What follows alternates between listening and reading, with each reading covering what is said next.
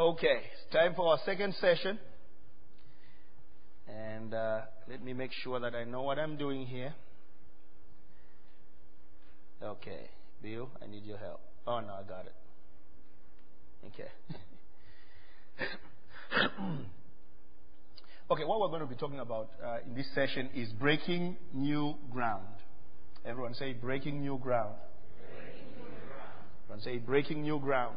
Breaking new ground. You know, someone was educating me on the Yoruba language and I think it's the Yoruba language, and he gave me a wonderful proverb. And the proverb is, there's a place in Nigeria called Sokoto. So, correct me if I'm wrong. My reference is Sokoto, right? It's a state called Sokoto.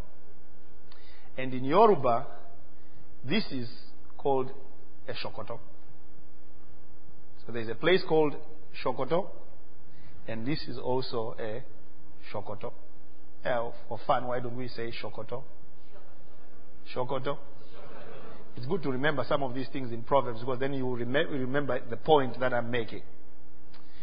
So many times, in the proverb that my Yoruba teacher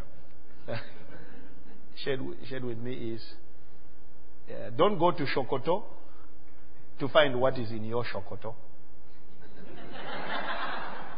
You don't need to go to Sokoto. See, there are some people who spend their entire lives going to Sokoto, looking in Sokoto what is in their Sokoto. Okay? So a lot of times when we start talking about breaking new ground, people get all kind of funny ideas that, this man came and he talked to us about breaking new ground, so I need to leave my church. This is what this means is I should find something to do outside my church. Please don't use any material that you are going to get from this conference to justify what you want to do, which is not in God's will. Okay? And a lot of times we have to say this, I think more and more, when a door is opened for us to come into a situation. It's important for us to say this, to qualify everything that we say. Ultimately, you must do what God is telling you. And there's a reason why, if you belong to River Life Church, there's a reason why God brought you here. And may I not be responsible for you taking off going somewhere because of the things that I will say. So this is not what it's about. I want you to watch it when we talk about breaking new ground, that you really understand the implications of what I'm saying. Ecclesiastes 1:9. The thing that hath been, it is that which shall be, and that which is done is that which shall be done, and there is no new thing under the sun. So this may sound like a contradiction. We're talking about breaking new ground, and Ecclesiastes 1:9 tells us there's no new thing under the sun. The reason is because breaking new ground is not necessarily doing what has never been done. It may be you doing what you yourself have never done. Okay? But it's not necessarily doing what has never been done. And many times we have, thank you dear, many times, people go on futile searches for something new. If you came up with a business idea right now, my brother sitting right here is an engineer. And his work is to come up with inventions. And that's the hardest thing. Coming up with something that is not patented these days is almost impossible. Because so many things have been patented. Then you start coming up with something and you are absolutely sure that it's not there. And then you're reading one day in a magazine and you find somebody has done it. Or you come up with it and nobody has done it. You do all the searches and everything and you find that this thing has not been done. And by the time you get around to doing it, somebody else has actually done it. You and I need to actually feel comfortable with the fact that what God is going to call us to do is not necessarily original. It's not necessarily original. So we can spend our entire lives trying to come up with the most original thing, and Jesus will come before we even come with it. Because we're always going to be disappointed when, by the time we come up with it, with something that we think is original, we find out that somebody has done it. And that's the danger that's there. See, people will postpone actually responding to the call of leadership because they discover that the thing that they feel God is calling them to has been done. So breaking new ground is not necessarily doing what has never been done. It can merely be you doing what you yourself have never done. That's important enough. If you have never done it and God is calling you to do it, do it. That's important enough. Okay? So let's not attach value to God's call for our lives only when it is original. God can call you to commonplace things that have always been done. It's still important to God. So the search for the thing that has never been done can be a futile, lifelong search. So God wants you to look at what He has put around you first. Okay? So breaking new ground, this is not, I'm not saying here, I'm giving you some license to go on some wild rabbit trail, go from this place to that place and that place and that place looking for something to do. No. What is it that God is saying you should do where you are first? Now, look, let me qualify that and say, if God tells you that it's time to move on, no one would be right to try to stop you from moving on. But you've got to make sure that it is God. You've got to make sure. And after you are sure, then you do. So it's not necessarily new. It's not necessarily of God simply because it is new. It has never been done. Or it's in a different place. But if God is asking you to do something, you do it. You break new ground of obedience in your own life. Now look at this. I could have, so that's a colorful page, isn't it? I could have filled it completely with names of people who have already done some of the things that God is going to call you to do. Could have filled it. There would be no space. Because what you have never done has most likely already been done, it takes away from you the excuse that it cannot be done. That's the good thing about it. If somebody has already done it, then it can be done. If you have any problem in the faith department, that's going to help you. That somebody has actually done it before you. Amen. No matter how big it is, the fact that somebody has already done it, my goodness, it should be encouragement to all of us. There are people who have planted churches in impossible situations. So if God calls you to plant a church in an impossible situation, because it has been done, you are supposed to say, well, God is great. I will do it. So, look at all those people. Asaph was a great musician. If God has called you to be a musician, it's already been done. Actually, you can get some tricks here. There are some precedents. There are things that you can learn. About how to write the Psalms from reading the book of Psalms. Because somebody has already, sometimes you don't even have to reinvent anything. Sometimes you just look and you read the book of Psalms and you put it into song. It's wonderful. You have a precedent. You have things that are available to you. And really, so instead of going to Shokoto, and so on, perhaps it's already there. The manuals are already there where you are. And perhaps there's somebody sitting next to you who knows exactly what you ought to do. And all you need to do is to ask, can I have some help about this? And they'll show you what you need to do. So you have Asaph, Isaiah. If God has called you to be a prophet, guess what? They've already been prophets. The Bible is full of them. You can read the Bible and find out how they did it. And you pray how they lived. You can see it also in the Bible. Just find out how they lived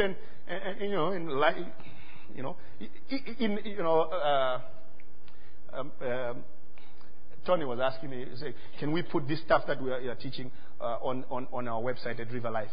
Anything that belongs to the Charlotte International Church automatically belongs to River Life, by the way.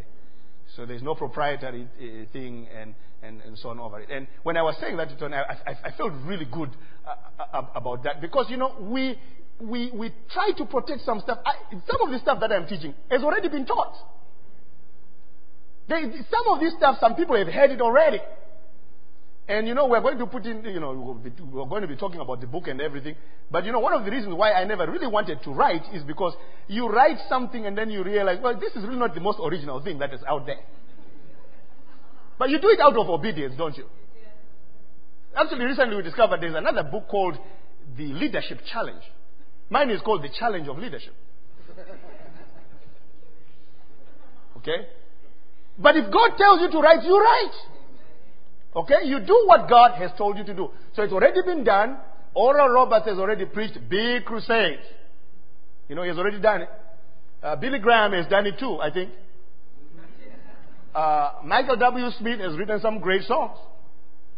Einstein, if God calls you to be a scientist, Einstein has already done it. Joel Austin, has already succeeded. Perhaps God is calling you to succeed somebody who was a great minister. Joel Austin's father was an incredible man of God called John Austin in Houston, Texas. And when John Austin took over the church, Joel Austin, when his father died, it had 6,000 members. And since 1999, 98, when his father died, it now has 30,000 people. So perhaps God is calling you to do something after somebody who was very successful. But how can I do it? Well, it's been done. Somebody has actually done it. Okay? There are so many different examples of people who have done what God is calling you to do. So, because it's been done, it takes away from you the excuse that it cannot be done. Is that right? Okay. Now, the fact that others, I want you to read the bottom blue line. Just the one above where it says Eliab. The fact that others cannot do it does not mean that you cannot. See, a lot of times we have a difficult time. It's like, but how can I do it? But so and so failed. See, this is when we are trying to be humble. How can I do it? Because so and so failed. It's not about so and so. When God speaks to you, it's about you. It's not about the person who failed. It's about you. Everyone says it's about me. Well, when I say it's about me, I'm not talking. Don't take that wrongly. I'm saying that when God says, I want you to do this, you are the one who is supposed to do it. Irregardless of how many failures have come through. I hear this a lot. A friend of mine said this to me some time ago. He says, no, let me not go there. Let me not go there. Anyway, one of the things that God is calling us to do these days is really to break down the wall that exists between the races. Because it's ungodly. And it doesn't advance kingdom purposes. There are many who have tried. If God tells you to do it, do it.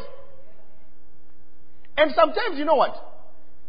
We succeed by seemingly failing. Okay? We succeed by seemingly failing. Because sometimes in our failure or in the devil's ability to withstand us, a testimony is birthed. So Martin Luther King was killed, but that may have been, all things work together for good. Great things happened. Because I'm sure there are some people who started asking, well, why are we doing this? I mean, why do we have to kill this guy? This guy was not advocating violence. I mean, why am I a racist? Why do we have to do this? I'm sure there are some people who changed their hearts. Because Martin Luther King was assassinated. So sometimes we actually succeed through failing, through what it may seem like a failure. So do you know everyone loves saying, well, the people who killed Jesus thought they were succeeding. Okay. They actually thought they were succeeding. So they crucified him on the cross and everything. And even after he rose from the dead, they still say, well, that was all a lie. So as far as they're concerned, they succeeded. But goodness, God is such a good God. Because he prevailed over what may seem like their own success. So sometimes we succeed even by appearing to fail. Amen. The fact that others cannot do it does not mean that you cannot. So David came into this situation. We referred to David earlier. And Eliab, who himself had failed to respond to the Goliath challenge. He had failed. So now, here comes this young man who is going to actually demonstrate that the other people around him don't have any faith by what he is going to do. So, he insists, he says, no, you can't do it, You are here, you are a naughty guy, and why are you saying this? And Saul himself also had failed. And he starts projecting his own failure to David. Well, you can't do it because he has been, a man of war from his youth. And you are but a young man. And David, you see, and I can imagine when you are in that situation. See, what you have to do when you are in a situation when the devil is telling you, through people who have failed, that you can't do what God has assigned you to do. The difficult thing is that once that seed of doubt is planted, you will hear it. You will hear this voice. This voice will actually tell you, you are stupid. Why are you trying to do this? You are a young man. There is nothing as difficult as telling that voice to be quiet. You will hear it. And you and I will actually need to have the faith to actually obey God even when we are hearing that negative voice. And it's saying certain things to it, and we are doing what God called us to do anyway. Amen. It's a tough thing, but we will have to do that. So David, I'm sure there were some things in his soul saying, well, you can't do it because you're just but a young man. And but something he had to listen to the voice that he needed to listen to. And what he needed to listen to was the voice that said, "The Lord that delivered me out of the paw of the lion and out of the paw of the beast, of the bear, he will deliver me out of the hand of the Philistine." That's what he needed to hear. Amen. Now, the fact that you cannot do it does not mean others cannot. That's another side to it. If you can't do it yourself, it doesn't mean that others cannot. And we have these two groups of people a lot of times in the church. We have people who say, because I cannot do it, we start talking about people who come and they say, God has told me to do something. You're like, I cannot. Did you hear what I heard? Like, what did you hear? Brother, let me tell you. That person says he's going to start a business, Says he's going. Can you believe that? And the other person says, I really cannot believe that person can start a. It's very hard to start a business. It's very, very hard. I tried to start a business myself and I failed. I really failed. No, look here. If God tells someone to do something, don't stand in the way. And you don't listen to the voice of the naysayer when you know what God has told you. Amen. Be willing to break the new ground that God wants you to break. Okay? And remember this. No one can deploy your testimony better than you can. Well, actually that's only partially true. So, it's true, but at the same time it's not true. Because there are sometimes, you have so much faith for others and they don't have it for themselves. They can't even believe that the things that happened to them, which were so powerful, they could actually use those things for the kingdom. And you get tired after a while of believing God for somebody else. And you keep telling them, you can do this, you can do this, you can do this. Actually, in our relationship, if you are a pastor, for instance, there must come a time when you are not saying the same thing to the same person. For 10 years, you can do this, you can. There must come a time when the person feels affirmed by what you said 2 years ago. Amen. There's a time when you must receive that affirmation, that you can do it. But many times it's very, very difficult for some to actually even realize what they have been given by God. So David comes onto this scene. And he sees all these people have failed. And these are many people who are in the battlefield. Many. Including his brothers. It's not a few. It's the entire army of Israel. All of them have failed. 40 days and 40 nights, they have failed to respond to the Goliath challenge. And he comes into that situation, and I can imagine when people started saying, you can't do this. When the king himself, the head honcho, says, you can't do this. Can you imagine if David didn't have confidence in what God had given him? Can you imagine what would have happened to him? It doesn't matter how high up there someone is. Somebody can come into your life and say you will never succeed. And they are the most successful person who is saying this to you. You will never succeed. Don't listen to them.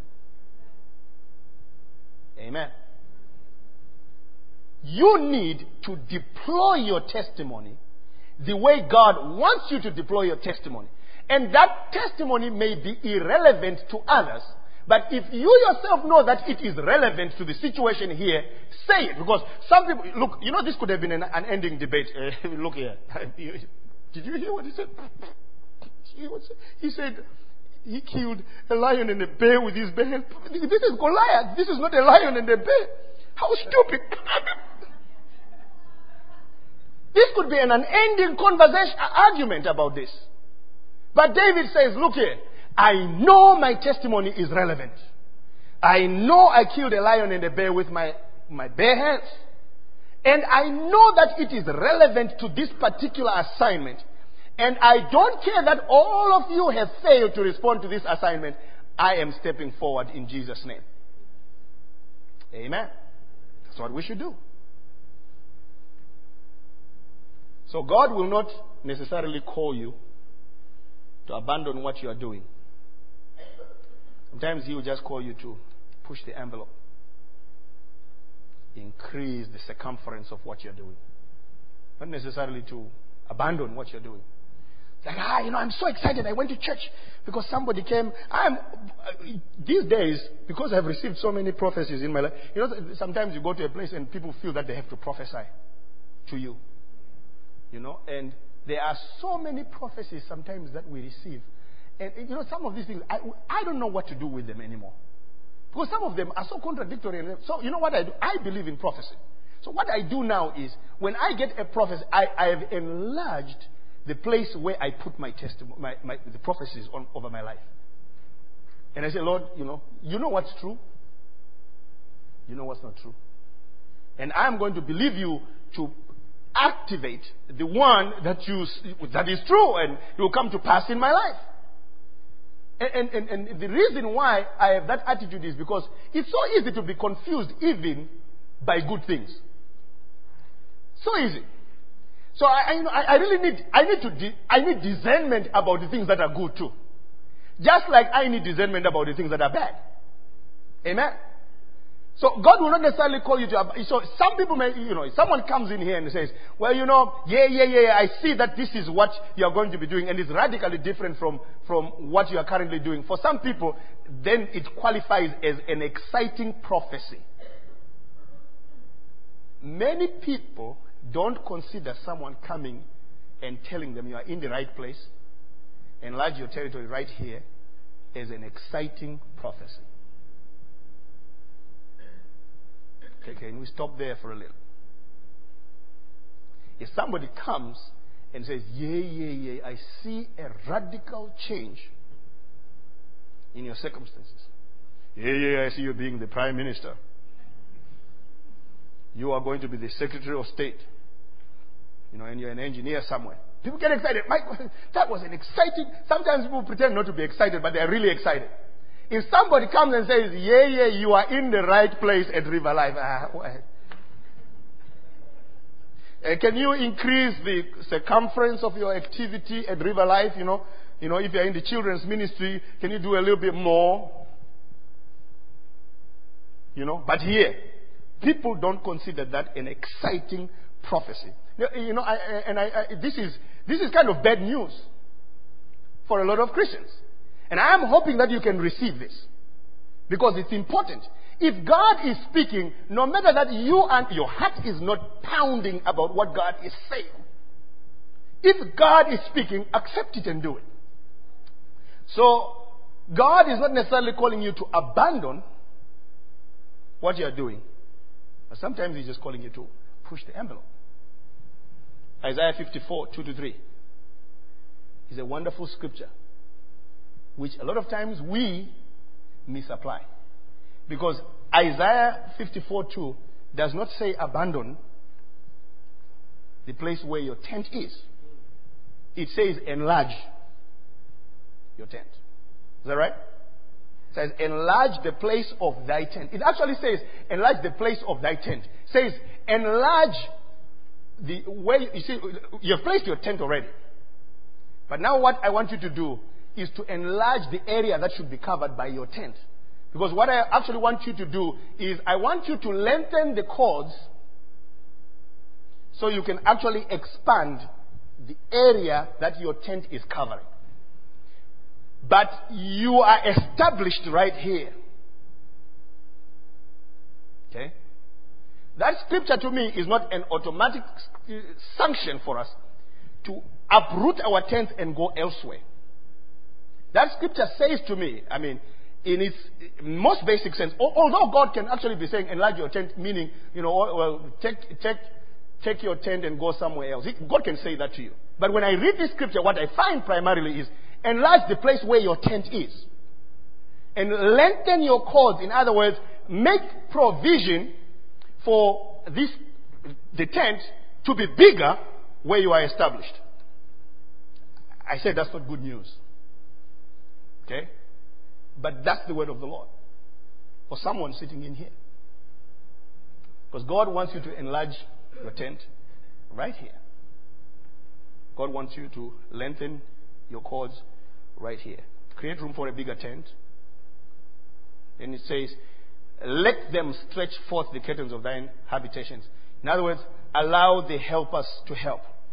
If you cannot allow the helpers to help in the place where God has sent you, you will not allow the helpers to help in Shokoto. There are some people who are just not used to people are helping them stretch themselves. When people start talking to them about, why don't you do more of this? Why they say, well, that's not what God told me. But how many people still believe that God speaks also through others? Amen. That's not what God told me. I don't think that is of God. Why? Because, that is really going against what God told me. Well, if you have that attitude about everything, how are you going to let others stretch forth the curtains of your habitations? At some point, you will have to accept that there are people that God speaks to concerning your vision, and who got tasks with the responsibility of stretching forth the curtains of your habitation. Some of us are not used to receiving help. The reason why we're not used to receiving help is because when the help comes, it comes and forces us to do things that we ourselves have not seen yet. But the issue must be, it's not that the most important thing should not be here whether you have seen it in a vision yet. The important thing should be here, do you believe that this is a word from God? If it is a word from God, even though you yourself have not had a visitation concerning that, then you must do it. Otherwise, you and I would never be able to obey God about anything if it all is about God speaking to us directly.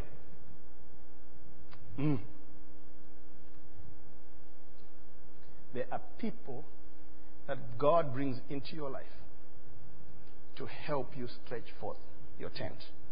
And you must let the helpers do that. So lengthen thy cords. In other words, make rational provision for growth. You know you're going to need longer cords. So start getting the longer cords. You have created a bigger room for your tent, but make a rational, provision for a bigger tent. Look for the things that are needed for a bigger tent. Lengthen thy cords, so that when you need to tie down the tent, you have enough to tie down a bigger tent. All right. And it also says, see what it says in the scripture? And strengthen thy stakes. Stakes, where you are established. Make sure that you are really established where God wants you to be established.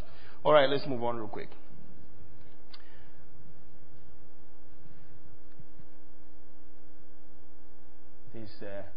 The concentric model demonstrates that being established and enlarging one's territory are not mutually exclusive propositions. Let me explain that a little bit.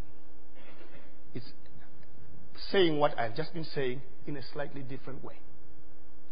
For some people, it can't be God if I must remain where I am. It can't be God. If it's a bigger vision, how can it be here? How? It's not possible for it to be a bigger vision. And so some people don't see themselves being used by God to enlarge where they already are. Particularly because sometimes they're not the ones who are responsible for starting it. So, but how can I enlarge my vision here? But God is saying to you, enlarge your vision here. There may be some people in the local church where you are who have a smaller vision, like that inner circle there. That inner blue circle prescribes the circumference of what they do. But they have the same center with you. They are established in the same place. They are drawing from the same source. They are eating the same spiritual food as you. They have sometimes the same pastor as you. But you have a much bigger vision which is prescribed by the outline of the brown circle there. But you are still rotating at the same, you are at the same place. And the other people is prescribed by the one that is out there. They have a much, much bigger vision. What I'm saying is, you can have a very big vision and belong to a very small church. Do we agree? Amen.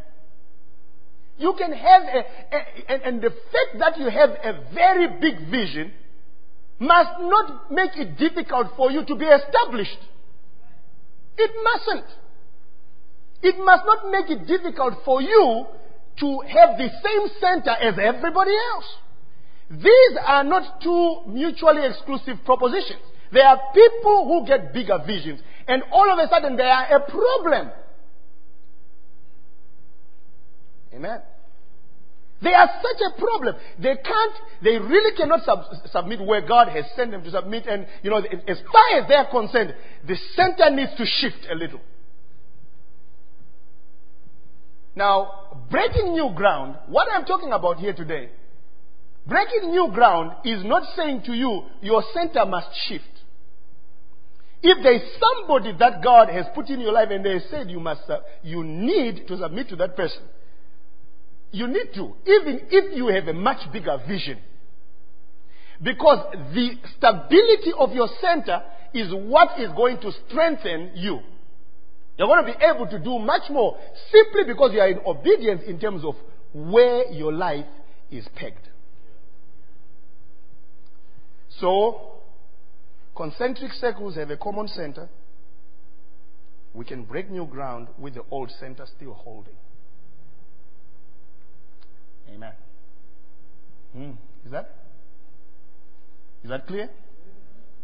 We can break new ground with the old center still holding. We can be here and break new ground. Now, don't misunderstand. I'm not here on an assignment on behalf of Pastor Byron and Sister Becky.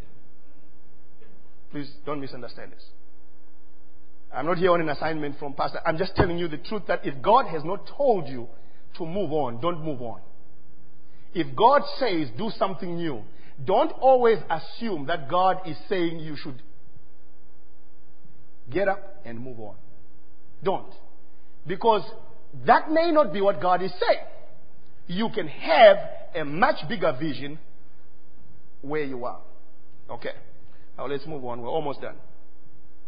And sometimes we have this eccentric model from where we get, the word eccentric actually is drawn from some of these concepts. Eccentric simply means sometimes, you just don't have a common center with someone. They're just not where you are. And you can't really relate to what they're really, And you can have a situation in the church where there are eccentric the eccentric model prevails, where people don't have the same center, but they are bound by this. They are members of the same church. But they want to do things which are just totally so divergent in terms of, what God desires for that particular place, and things are so difficult and so rough. I don't believe that is necessarily what God is saying also when He says break new ground, like shift your center necessarily, but remain with it. Because there are some people, they don't live, but they are such a problem. But they don't live. But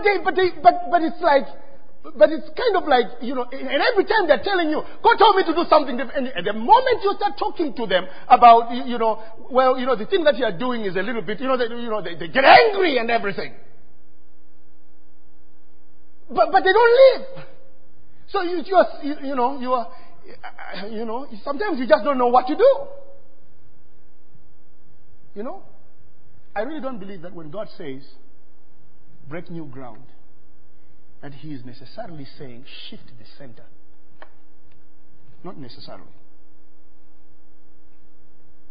Amen. Okay. All right. You cannot break new ground without seed. And what is seed? Seed is what you keep back from satisfying the needs of your flesh. What you keep back from consumption. You can't break new ground if you don't have seed. I mean, it's a very simple principle. Nothing new about this.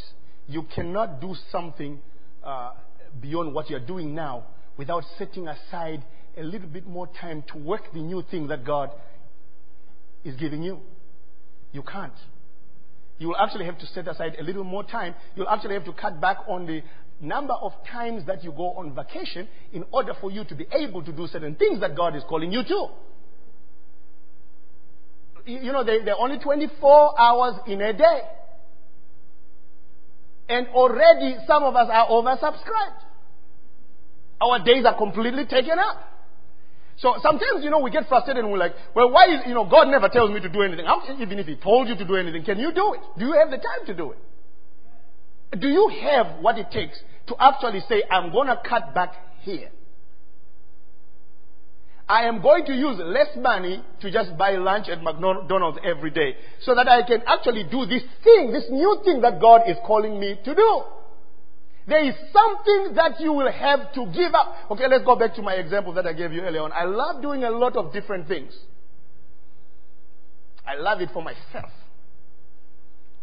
But that's not necessarily loving it for God. So I love doing this and do. You can lead a life of dabbling. What happens at the end of the day if you can't actually take a portion of your time and use it as seed for the things that God wants you to do, the new thing that God wants you to do? You will live a life of dabbling in little things. Because there's only 24 hours in a day. You will be a dabbler, D-A-B-B-L-E-R, all your life. So you dabble in this, and you dabble in that. You dabble in this, and you dabble in that. You dabble in this, you dabble in that. And you never do the things that God wants you to do. And what God wants is for you to move from being a dabbler to do the thing that He wants you to do, that He's calling you to. But to do that, you will need the seed of time. You will need the seed of finances. You will need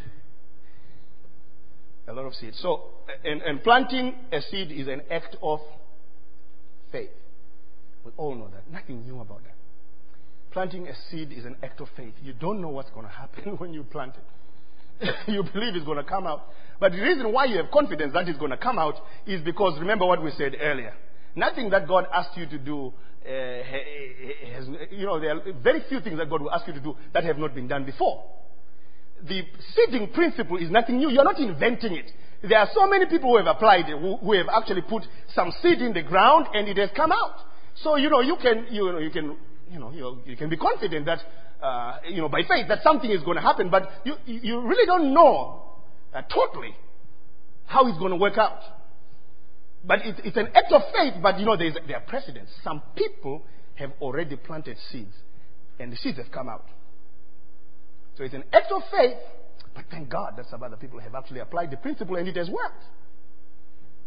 So you cannot break new ground without seed. I told a story at the last leadership retreat that we had about my grandfather moving from one place and got a farm.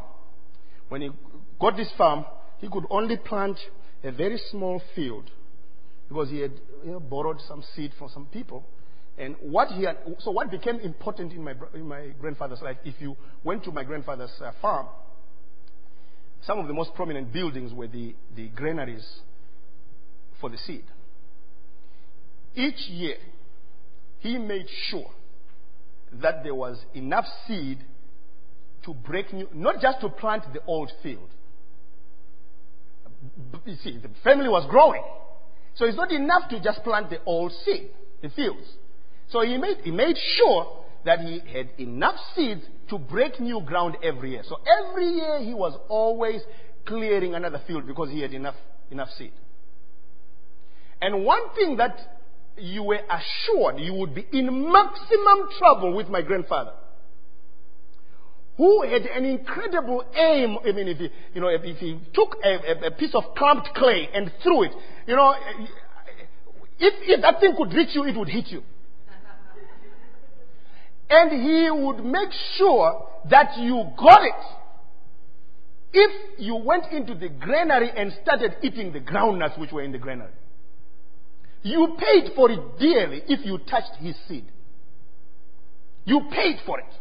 And some of us need to be disciplined. Everyone say disciplined. With our seed. In order for us to break new ground. Because if you are always eating seed, you will never break new ground. You will never break new ground. Except a corn of wheat fall into the ground and die, it abideth alone. But if it die, it bringeth forth much fruit. That's the principle of the seeding. We know all that. Guess what? We're almost done with this session on breaking new ground. So let me just say this in closing. Go to your syllabus. Do you have your syllabus with you? And go to the section on breaking new ground.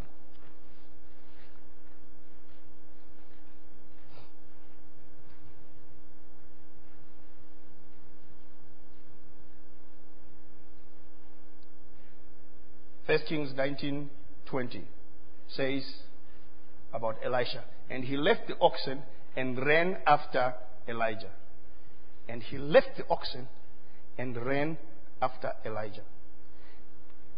There must be a recognition on your part and on my part that there may be some things that we are doing that are good, that God does not necessarily want us to do anymore.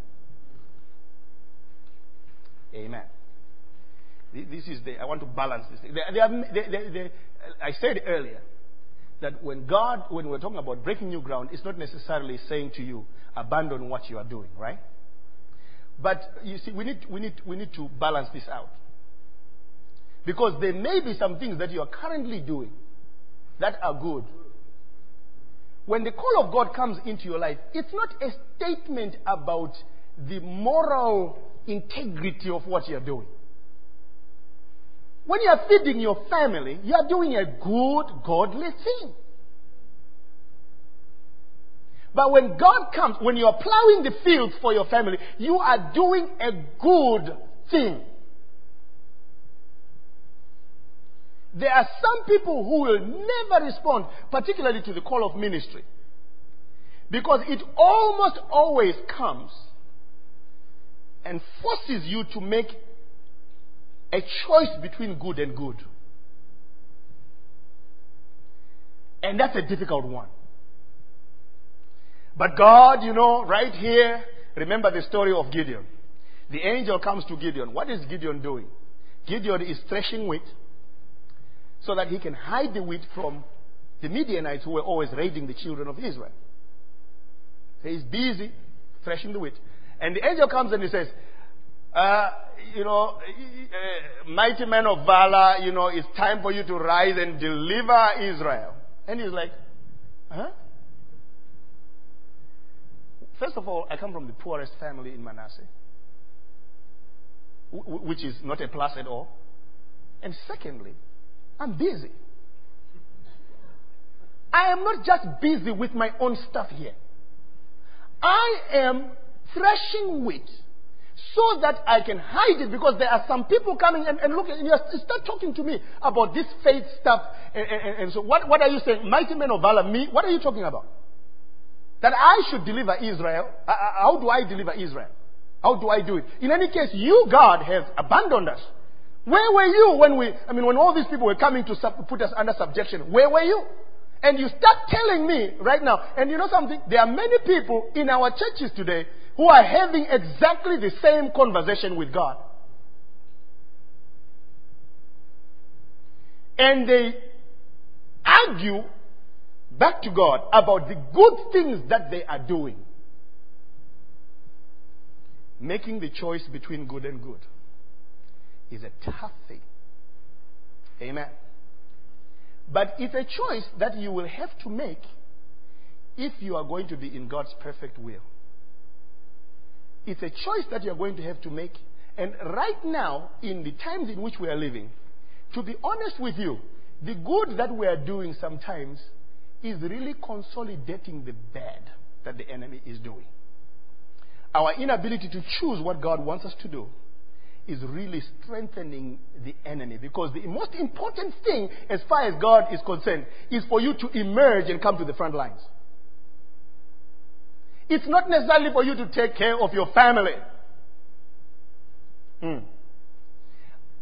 I guess when I say this, some will say, well, he can afford to say that because he's not doing a very good job of taking care of his family. Let me tell you something. I can't take care of my family. Neither can you. Amen. Only God can. When I had one child, I thought it was easy to take care of one child. And I found that it was a challenge.